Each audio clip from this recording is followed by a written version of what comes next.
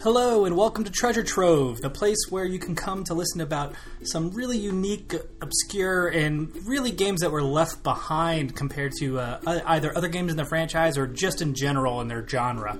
I know it's been a couple of months since I've been able to record between the move and a couple of other personal things.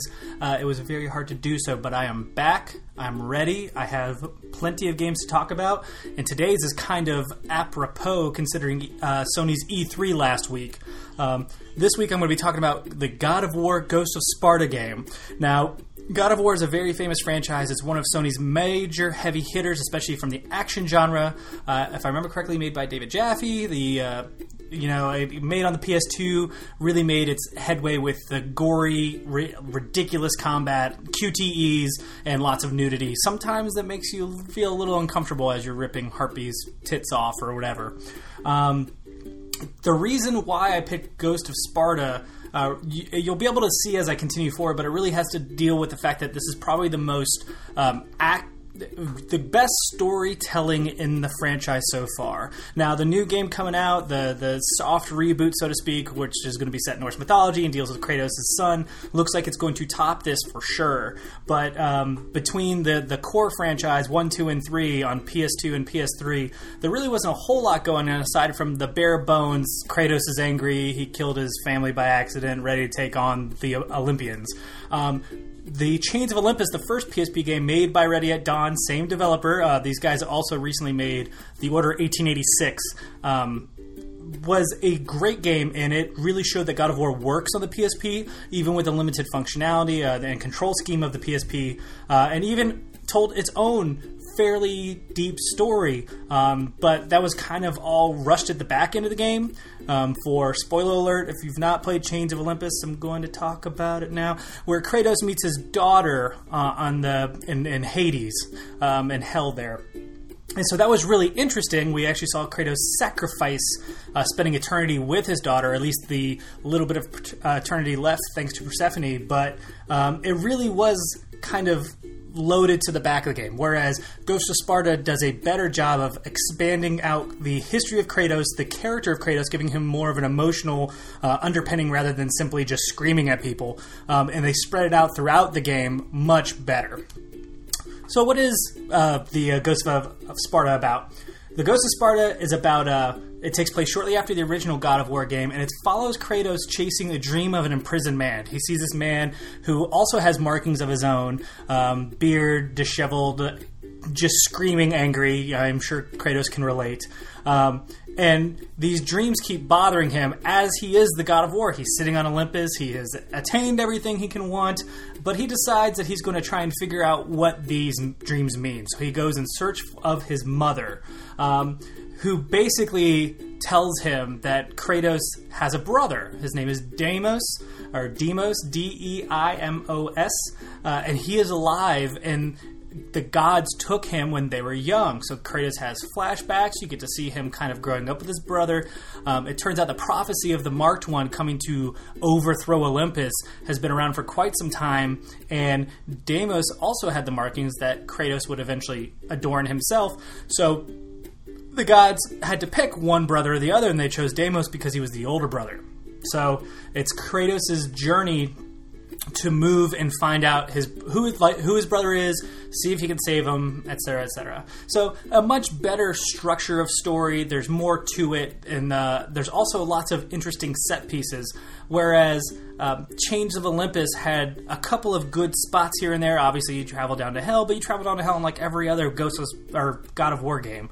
Whereas we got to see Atlantis, which is a giant set piece that involves this battle with Scylla. We get to see King Midas. Like, there's lots of really good characters that weren't used in the core story that we get to kind of use in this story, and it's so interesting. The gameplay, of course, is the similar hack-and-slash combat the series is well known for. Because of the shorter runtime, the game mechanics are much tighter in this sense, and there's less to throw at the player. So, starting in 3, and then in Ascension, Kratos gets 4 main weapons. In the first and second game, he had 3 main weapons apiece. This is lowered down to 2, much like Chains of Olympus, which was also on PSP again. So they kind of give it to you in pretty quick succession. Kratos only receives these two weapons. He has the Blades of Athena at the beginning, and then receives the second weapon, the Arms of Sparta, a shield and spear combo that really act unlike any other weapon Kratos has used before. The closest thing is probably the Typhoon Spear from the second game, but it really doesn't even act the same way. The shield allows Kratos to actually block enemy attacks, which is similar to parry, but a little bit more in depth, and also allows him to use that in environmental puzzles. And the spear has a much quicker range of attacks than you'd expect, but it's not nearly as fast as the Blades of Athena, and they have a smaller actual range of hitting enemies, but still very interesting, and you can throw the spear, so you have your long-range weapon built into your short-range weapon. So it's a very interesting secondary weapon that I think it's probably one of the better, aside from everything in 3, because 3 just has the best weapons of the franchise. But there are also 3 separate magic spells to gather, and a rage meter ability that Kratos gains along the way. There are collectibles to pick up, powering up Kratos as well as godly possessions and multiple outfits.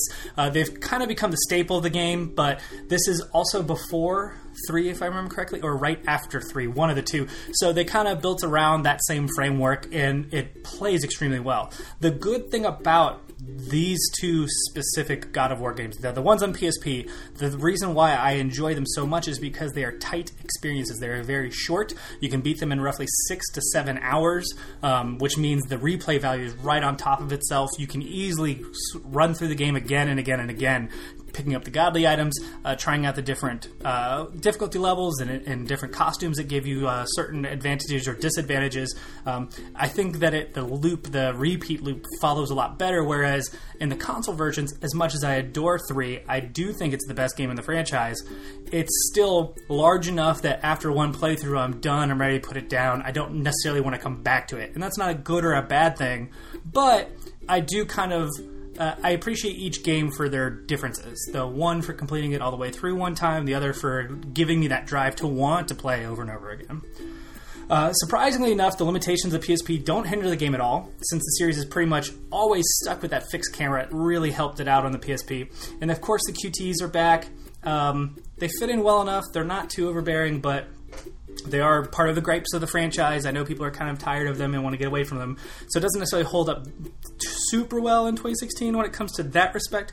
But the combat and the story are still entertaining enough to definitely give it a playthrough. For the development, according to Ready at Dawn's creative director, Rue Wirasuria. Oh my goodness, I should have practiced that. I apologize. That was really bad. The sequel to Chains of Olympus uses 100% of the PSP's power available to the developers. He said this multiple times over the course of various interviews, which I thought was kind of interesting, really pushing that power out. And you can tell the game looks really good, even running on a Vita, which you can buy it on today. It plays and runs extremely well. I actually just recently beat the game. The reason for placing the game between God of War 1 and 2 came from what Jan stated as Dana Jan, the level designer from Chains of Olympus, stated as the most logical choice for a story to be told. Quote, "It seemed to make a lot of sense to fill in that void," end quote. Dana Jan also was the lead designer, level designer for Chains of Olympus, but he eventually ended up taking over the head director of the development over the course of the 23 months that it took for the game to be completed.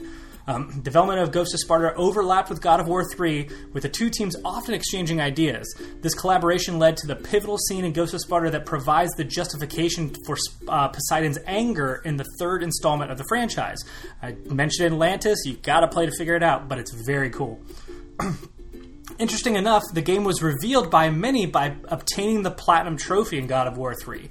Trophy owners were pushed towards the website SpartanStandTall.com, which initially showed animation of torrential downpour and a meter which filled every time the player achieved a platinum. So as players across the globe were achieving these platinums, this meter would fill up, and once the meter was filled, on May 4th, 2010, God of War Ghost of Sparta logo appeared, roughly a month before the full trailer reveal at E3 that year.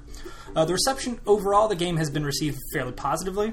It has a Metacritic score of 86 at the moment. Most critics agree that there isn't a whole lot of new here, but overall it is enjoyable to anyone who has enjoyed this franchise so far.